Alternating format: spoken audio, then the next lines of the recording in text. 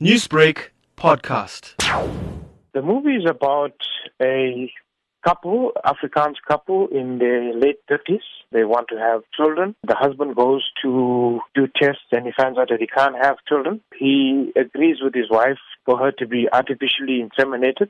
After a few months, they find out that the sperm donor is black and she's going to have a black child. And it's a problem for the husband because he's quite conservative. The fact that he can't have children and the child will be a reminder that it's someone else's child because it's got different skin color. It's originally scheduled for release on the 13th, but it could be a delay of a week or two. With South Africa having made great strides against racism since the dawn of democracy, do you not believe that making a movie about a husband not fully accepting a baby of color is actually taking a few steps back from the progress that South Africa has already made? I think South Africa has to look at itself properly, that there is still a lot of racial tension. You've seen a lot of people in WhatsApps and all these people getting caught out saying racial things. I think we are naive after 94 to think that the next generation will be taught tolerance of people, and unfortunately that didn't happen as fast as we would like it.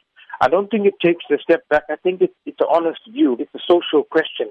Like, can you love another man's child, and how far have we come? So it's not a movie so much in your face. It's more about the mother's love for the child, that she will not have an abortion or anything like that because it's important for her to be a mother. She's getting towards the age where she might not be able to have more children. It questions that type of dynamic. Kevin, what is the message that is hoped to be delivered to the public through this movie? This is very rare that happened. It's based on a couple in Ohio. This has happened before where there's mix-up. So our message in the movie is that a child is a child. It's a great gift to be a mother or the father. People need to get over the racial hurdles and realize that we all pretty much are human beings. We need to move on from this race because this is her child. And unfortunately, South Africa is still having hangover from apartheid, and the racial mixing is still a problem in this country. And hopefully this sets a tone where